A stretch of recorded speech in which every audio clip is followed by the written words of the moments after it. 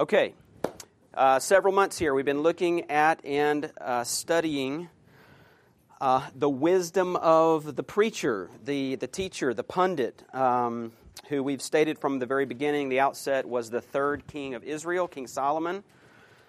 We've seen some of Solomon's thoughts already and conclusions about life as he stands really at the end of his political and his military career, sort of at the end of his days, looking back over his life and all that is going on around him in the world, and answering some pretty significant questions such as, can there be any real or lasting meaning in life, considering the fact that just the last time we were together, we noticed in chapter 3, in verse 20, he says, all go to the same place, all came from the dust, and all return to the dust. And so one of the questions Solomon's simply answering in this book is, can there be any real and lasting meaning in life if dust is our destiny? I mean, if that's where we're headed, is life meaningful or is life meaningless?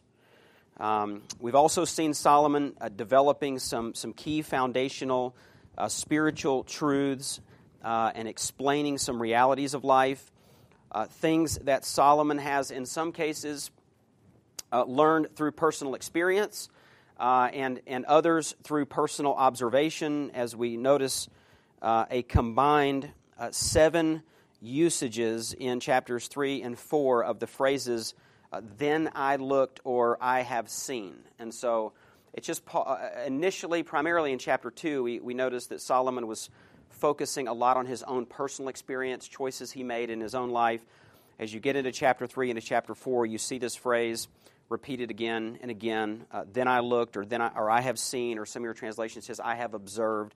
And so he's taking into consideration his own personal experience, but he's also taking into consideration just what's going on around him. I mean, the guy was a significant leader in the world during his lifetime and had a lot of interaction with other leaders, saw and experienced a lot of things, and so being the wisest man who ever lived apart from Christ, he's just looking back on personal experience and he's taking all of that data in from what's going on in the world around him, and he's making some conclusions about that, and sort of laying down some of these very significant truths.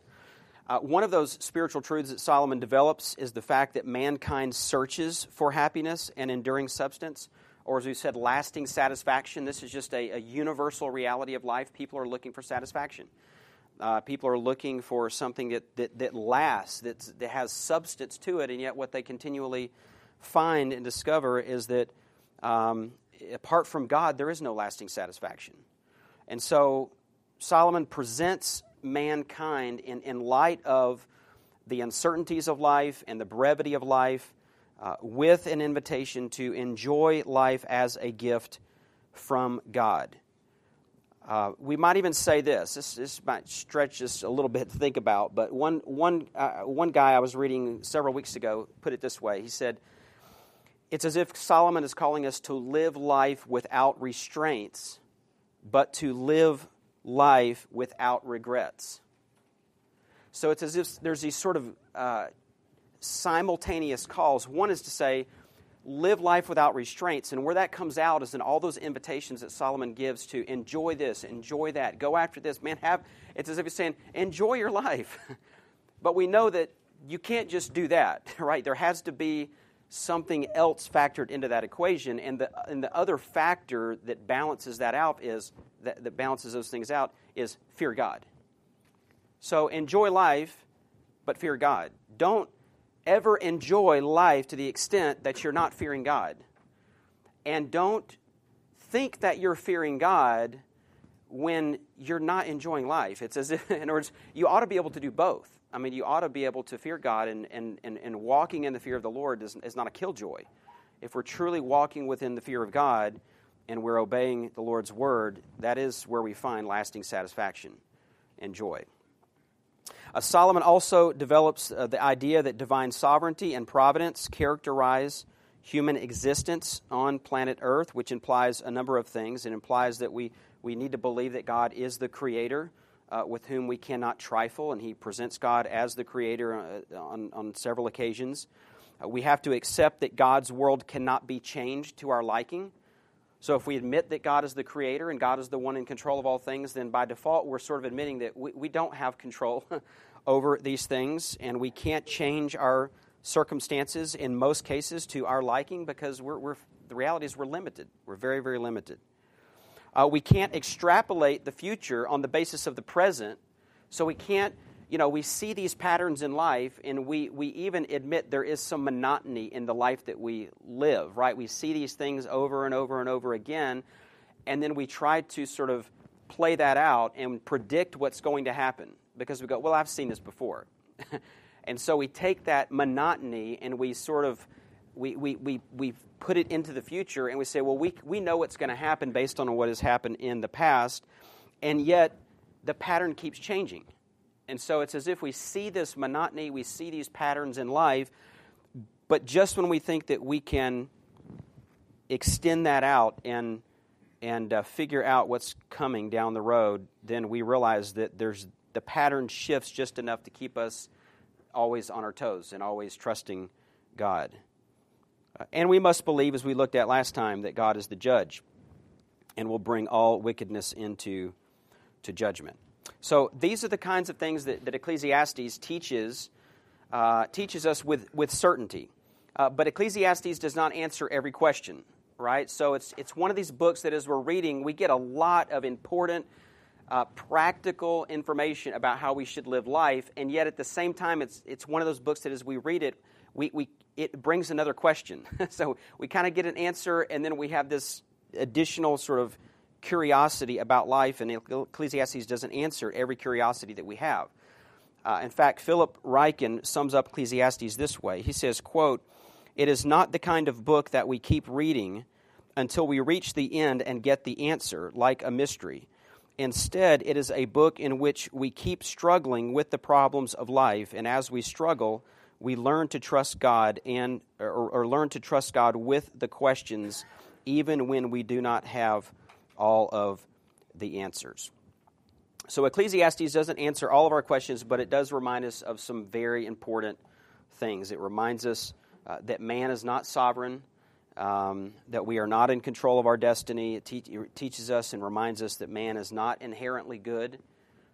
When you look at what's going on in the world around us, and you look back even on your own personal experience, that's a pretty quick conclusion to come to. We're not inherently good. The people around us are not inherently good, and it certainly reminds us, or on a regular basis, even we see this, that man is not immortal. We talked about last time just this whole issue of death, a subject that comes up more than once in Ecclesiastes. It is the great equalizer. So we have these problems. The problems of uncertainty, the uncertainty of time and chance, the endemic and incurable nature of wickedness, the reality of death, all universal problems that certainly can't possibly be understood or resolved apart from the wisdom of God. And again, we see these things every day. I mean, we see wickedness, we see unpredictability, uncertainty, death, injustice, all of these things. So this morning we want to move on to chapter 4, and I'll just let me just read it for us, and then we'll jump in here. Ecclesiastes 4, he says, "Then I looked again at all the acts of oppression which were being done under the sun, and behold, I saw the tears of the oppressed, and that they had no one to comfort them. And on the side of their oppressors was power, but they had no one to comfort them. So I congratulated the dead who are already dead more than the living who are still living. But better off than both of them is the one who has never existed, who has never seen the evil activity that is done under the sun. I have seen that every labor and every skill which is done is the result of rivalry between a man and his neighbor. This too is vanity and striving after wind. The fool folds his hands and consumes his own flesh. One hand full of rest is better than two fists full of labor and striving after wind. Then I looked again at vanity under the sun. There was a certain man without a dependent, having neither a son nor a brother, yet there was no end to all his labor. Indeed, his eyes were not satisfied with riches, and he never asked, and for whom am I laboring and depriving myself of pleasure? This too is vanity and is a grievous task. Two are better than one, because they have a good return for their labor. For if either of them falls, the one will lift up his companion. But woe to the one who falls when there is not another to lift him up. Furthermore, if two lie down together, they keep warm, but how can one be warm alone? And if one can overpower him who is alone, two can resist him. A cord of 3 strands is not quickly torn apart. A poor yet wise lad is better than an old and foolish king who no longer knows how to receive instruction. For he has come out of prison to become king, even though he was born poor in his kingdom. I have seen all the living under the sun throng to the side of the second lad who replaces him. There is no end to all the people, to all who were before them, and even the ones who will come later will not be happy with him, for this too is vanity and striving after wind. Now, as you read this chapter, there's one word that I think sort of comes to mind. This is one of those chapters, and we'll have a couple of these times. We'll come across this in Ecclesiastes, where you have what appears to be a section that just seems to be disjointed. It reads almost like some of the later chapters in Proverbs, where every verse, it's like, okay, well, we're on to a different topic. This verse is about this topic, and then the very next verse seems to have no connection to the verse before it. This is one of those sections where as you read through it, you're sort of like, okay, what's the thread? What's the connection between all these things? Because it seems like he's talking about so many different subjects. And I think the word maybe that comes to mind, or the word that may tie this together from a sort of a topical standpoint, is the word loneliness. Loneliness. I think it becomes particularly clear when you look at if you were to look at this in the original text, you would notice the term for the numeral 1, the number 1, used 7 different times. You'd see it in verse 8, you'd see it in verse 9, verse 10. In fact, it's used twice in verse 10, once in verse 11, and once in verse 12. And then sort of in contrast to that, you have this term for the numeral 2 used 8 times. In chapter 4, verse 3, it's actually the number 2, but it's translated as, in verse 3, as both. So in the New American Standard, it says, but better off than both of them is the one. You could literally translate that, but better off than the 2 is the one. So you have just the number 2 there in the Hebrew. Even in verse 8, it's the term we translate second, but in the New American Standard it's translated as dependent. In verse 10, it's translated as another. So it's not as obvious when you're sort of reading it in your translation, because it doesn't sort of consistently translate it as the number 2 or as the term second. So you don't pick up on it as much, but if you were reading it in the Hebrew, you would see that. You would see 1, 2, 1, 2, first, second, 1, 2, first, second, 1, 2.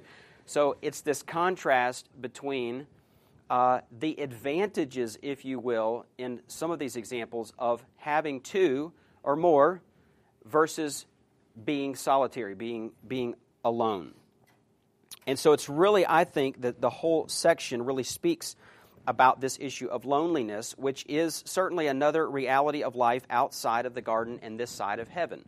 So again, if you step back and say, okay, these are themes of life. I mean, again, this is Solomon looking back on personal experience and then looking at the world around him, and he's describing the world. He's describing life for the average person.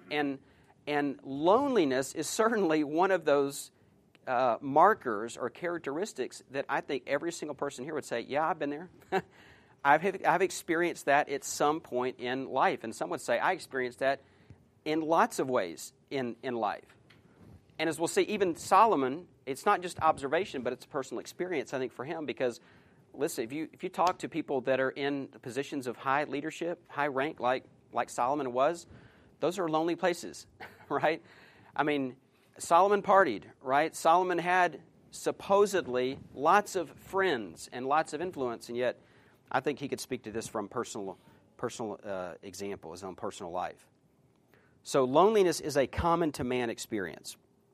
I think we could all agree to that. Thomas Wolfe, was author from the 20th century, early 20th century, said this, quote, "The whole conviction of my life now rests upon the belief that loneliness, far from being a rare and curious phenomenon, peculiar to myself and few other solitary men, is the central and inevitable fact of human existence."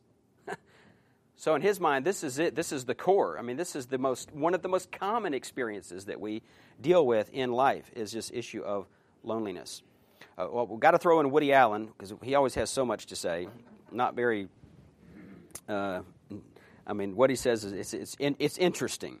Don't live your life by it, but you can always find a Woody Allen quote. In fact, I think we even had one the last time together. But he says, "Life is full of misery, loneliness, and suffering, and it's all over much too soon." Richard Nixon said this, "The more you stay in this kind of job, the more you realize that a public figure, a major public figure, is a lonely man." And again, that just, that just agrees with what Solomon is saying here. Leaders are certainly not exempt from these things. You think about how the Apostle Paul described the human condition. Ephesians chapter 2, verse 12. He's describing the Gentiles in that section, and he says the Gentiles were, and he, quote, "having no hope and without God in the world." Having no hope and without God in the world.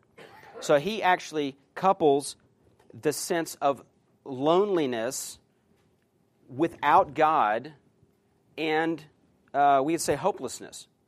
And these two things, again, we see these things go hand in hand in many, many different situations. So this describes our world.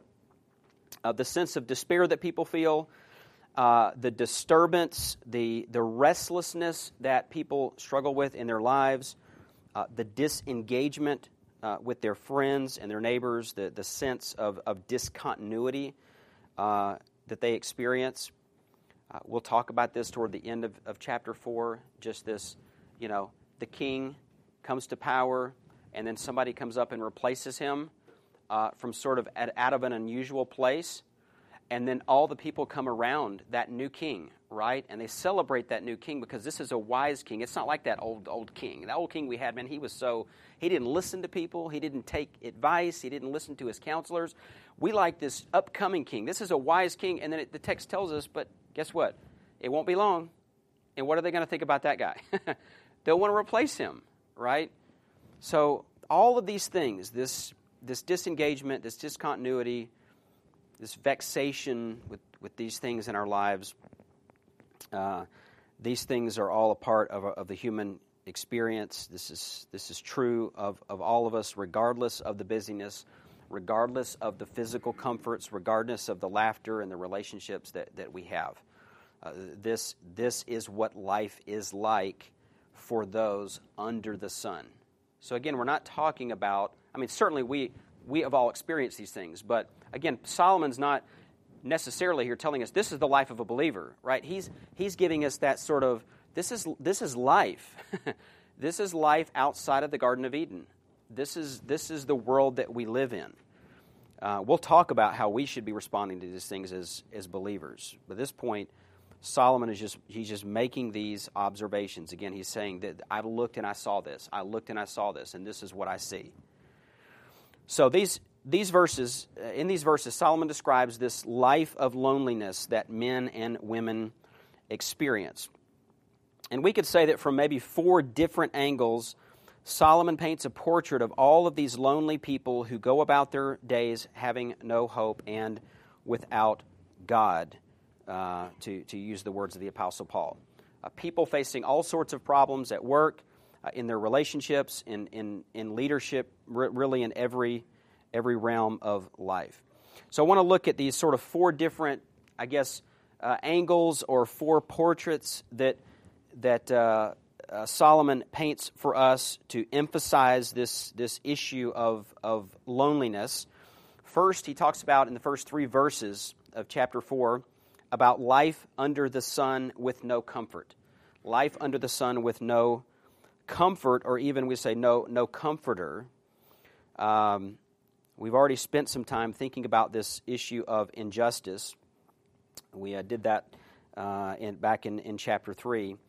Daniel Webster once called justice, quote, the ligament which holds civilized human beings and nations together. It's the ligament that holds individuals and nations together. And so Solomon is basically saying he's looking out and he's observing in his day that there's extensive ligament damage. Okay, I mean this is not happening. There is injustice everywhere, and as a consequence of that, lives and nations are coming apart. Okay, so having introduced this topic of injustice in general, which again we looked at beginning back in chapter 3, verse 16. Solomon now turns to a specific form of injustice, namely oppression. Oppression. In fact, he uses this particular term, oppression, in verse 1. It's the idea of extortion or taking advantage of someone, particularly a person that is poor. And so it's used in a majority of contexts in the Old Testament. It's used to describe those who are impoverished, who are in a financial situation where they can be easily taken advantage of. And he says here in verse 1, then I looked again at all the acts of oppression which were being done under the sun, and behold, I saw the tears of the oppressed, and that they had no one to comfort them. And on the side of their oppressors was power, but they had no one to comfort them. So this is what Solomon witnesses. It says like he puts these. It's like he makes 2 columns, and he says, here's what we have. We have the oppressors, and we have those who are oppressed. And on the side of the oppressed, here's what we find: tears and no comfort. That's in their column. And then on the column, the side of the oppressors, he said in their column is power, which is power we're assuming without accountability. So this is I mean, it's power in and of itself isn't wrong, but when you have power without accountability, or you have power without righteousness, that always leads to suffering. And so that's sort of the scenario that Solomon is witnessing. He's seeing those oppressors as men or women who have a certain amount of power, but who are not being held accountable for the authority and the power that they have, and certainly have no desire to live righteous lives to please the Lord. And so the natural result is they take advantage. They extort. They take advantage of those who are weak. Of course, again, we hear that, and I mean, we don't have to think very hard to imagine in our own context a situation like that. I mean, how long do you have to think to come up with an example of someone taking advantage of another person? You know, of someone in power taking advantage of someone that is, helpless, that cannot defend themselves. Whether it's due to race or ethnicity or religious beliefs, we see this kind of oppression in our world today. We've given examples. Last time I threw out some examples of things we've seen just in the last century. Of course, the Nazi regime in Germany, the killing fields of Cambodia, former Yugoslavia, and what went on there. But again, we can even bring that up to our modern day, our own experience, the things that we've seen in our own lifetime, even in recent years. I mean, we can just throw out abortion in and of itself as an example of this kind of oppression and taking advantage of those who are weak and helpless. So Solomon witnessed these kinds of tragedies: oppression and exploitation, pain and sorrow in the lives of innocent people, and a lack of concern on the part of those who could have brought comfort. So it's not just the fact that people are being taken advantage of, it's that it seems in the world around us a lack of compassion and an unwillingness to bring the comfort that those people need. So it's an interesting reaction. Solomon brings up this issue of oppression, and then using a little bit of we might say an overstatement. I mean, it kind of strikes you a little strange when he goes to verse 2, right, and says, "So I congratulated the dead." Right? I mean, the word for congratulate is praise. So I lauded, I praised the dead. I congratulated the dead who are already dead more than the living who are still living. So Solomon congratulates the dead for being better off than the oppressed who can't enjoy their life under the sun. You could just say this way, you're better off dead. I mean, that's what you feel when you read that verse. It's like Solomon saying, you're better off dead. You know, you're better off dead than to be living under this kind of oppression with no comfort and no comforter. Then he says, another, makes you, kind of sets you back a little bit. He says, you're better to have never been born. Right, verse 3, but better off than both of them is the one who has never existed, who has never seen the evil activity that is done under the sun. So Solomon says essentially, earthly life can be so disheartening at times as to make non-existence preferable than the feeling of helplessness and hopelessness that those who are being oppressed experience, those who have no one to comfort them. Now, that sounds pretty cynical. I mean, it sounds like Solomon has a fairly cynical attitude in regard to the preference of death or non-existence to experiencing oppression. But again, Solomon's talking about life without God. I mean, that's what he's really describing here. He's talking about life, think about it, life with no hope of heaven. Now, as a Christian, I've been a Christian now since I was 16, it's hard for me to remember what I thought when I was 12 and 14. I mean, I've been a Christian now for so many years. I mean, you think about eternity and you think about the Lord, and it's hard to remember being in that condition where there was no hope, right? And the Lord was not in your life, and there was no future, and you could see the realities of life playing out around you. You could see the injustice, you could see the oppression, you could see death coming. You could see all those things, and then you just think, like Solomon mentioned back in chapter 3, what's the difference between the beast and the man? I mean, they both go to the grave.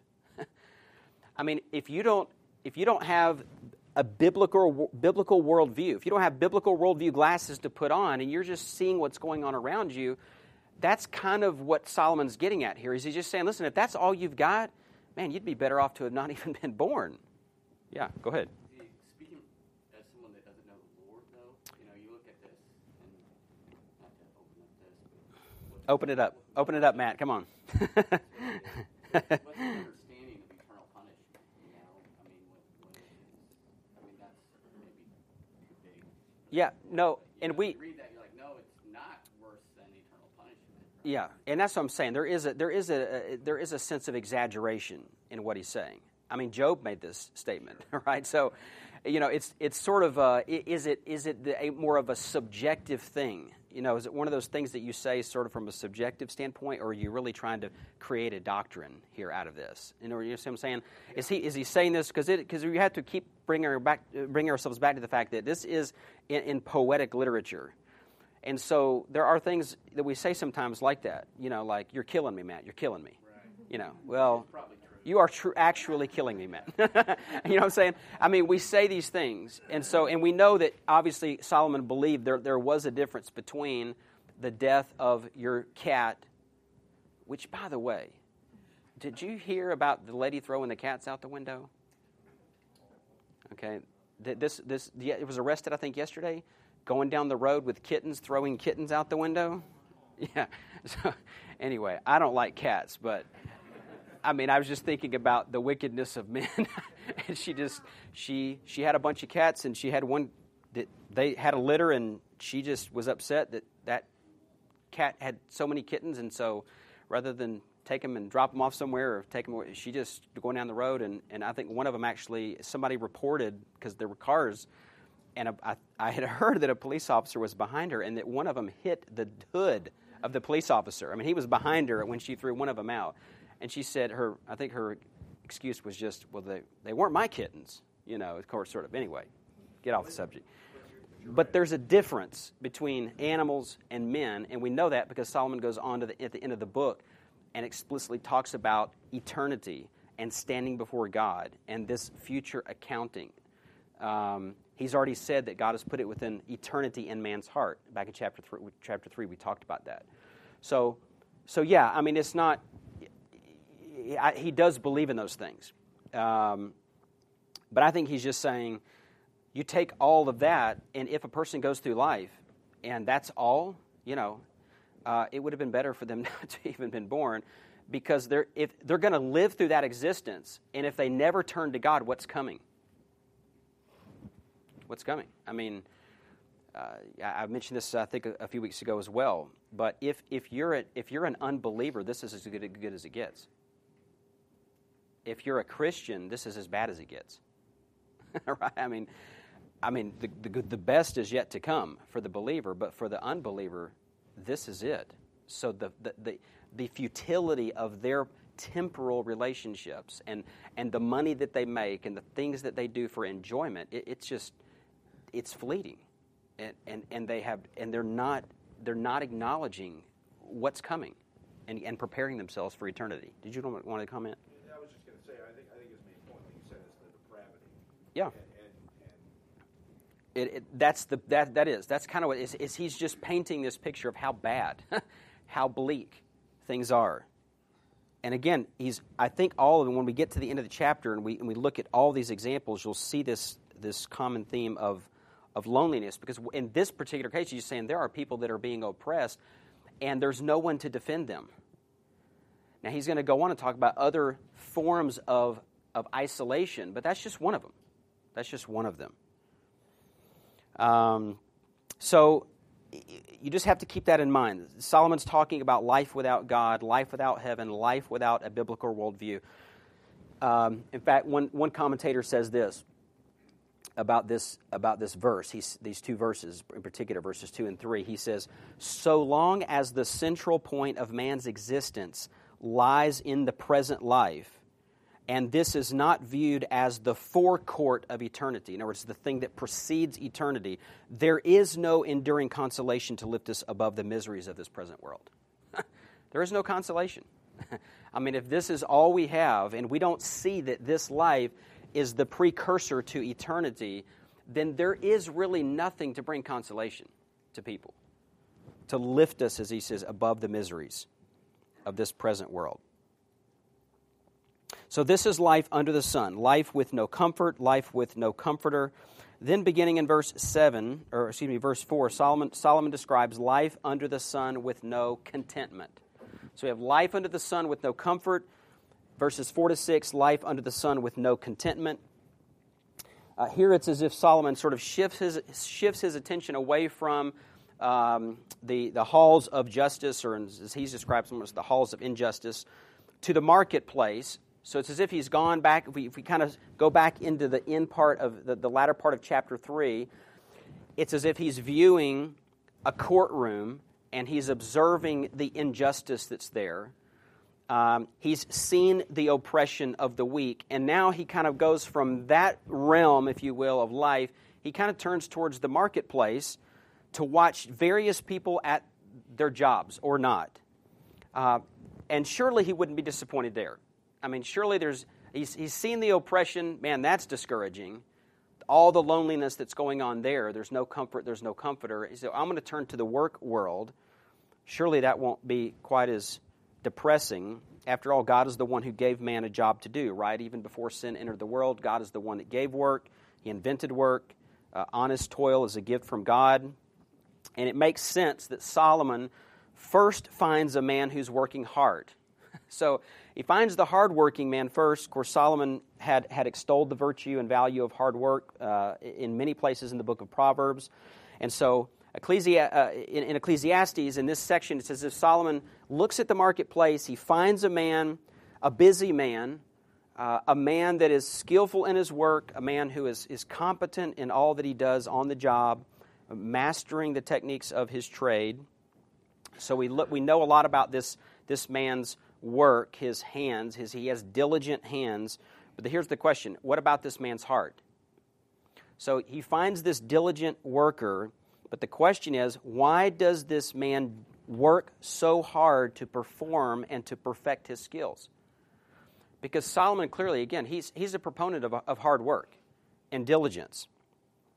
But why does this particular person that he's seeing, so he's observing these things, why is it that, what's the concern? And what motivates? Why is this guy working so hard to do what he does? And the answer is to compete with others. To compete with others and to make more money than his neighbors.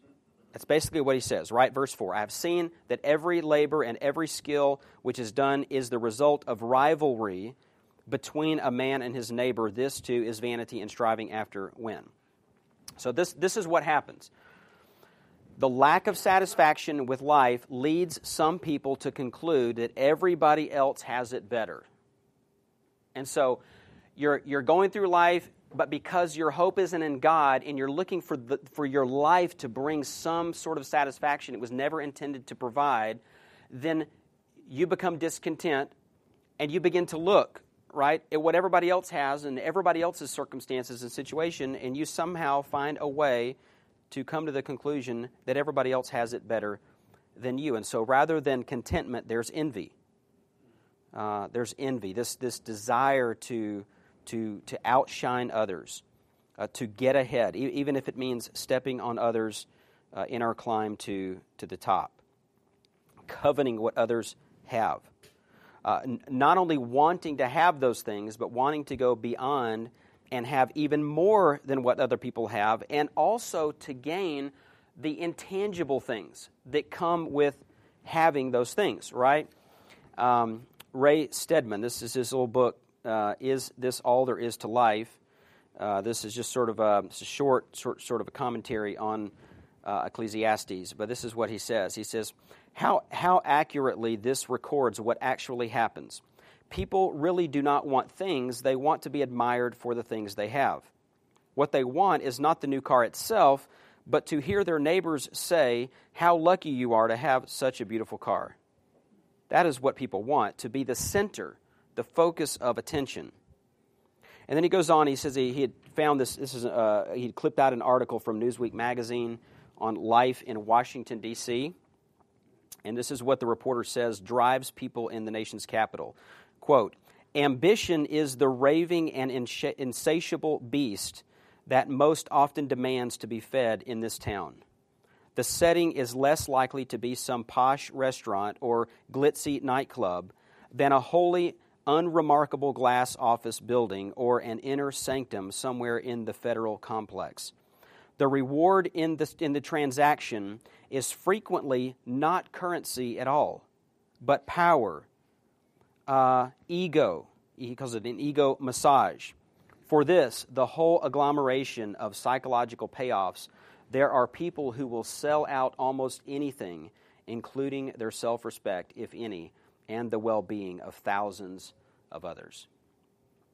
So he's just saying, it doesn't always come in the form of currency.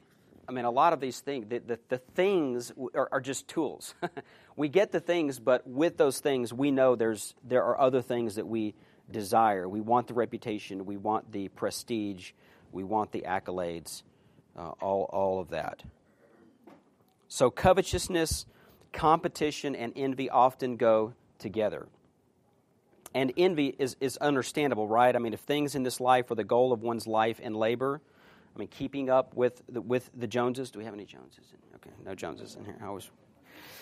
We used to have a Jones family in our church. You couldn't say that.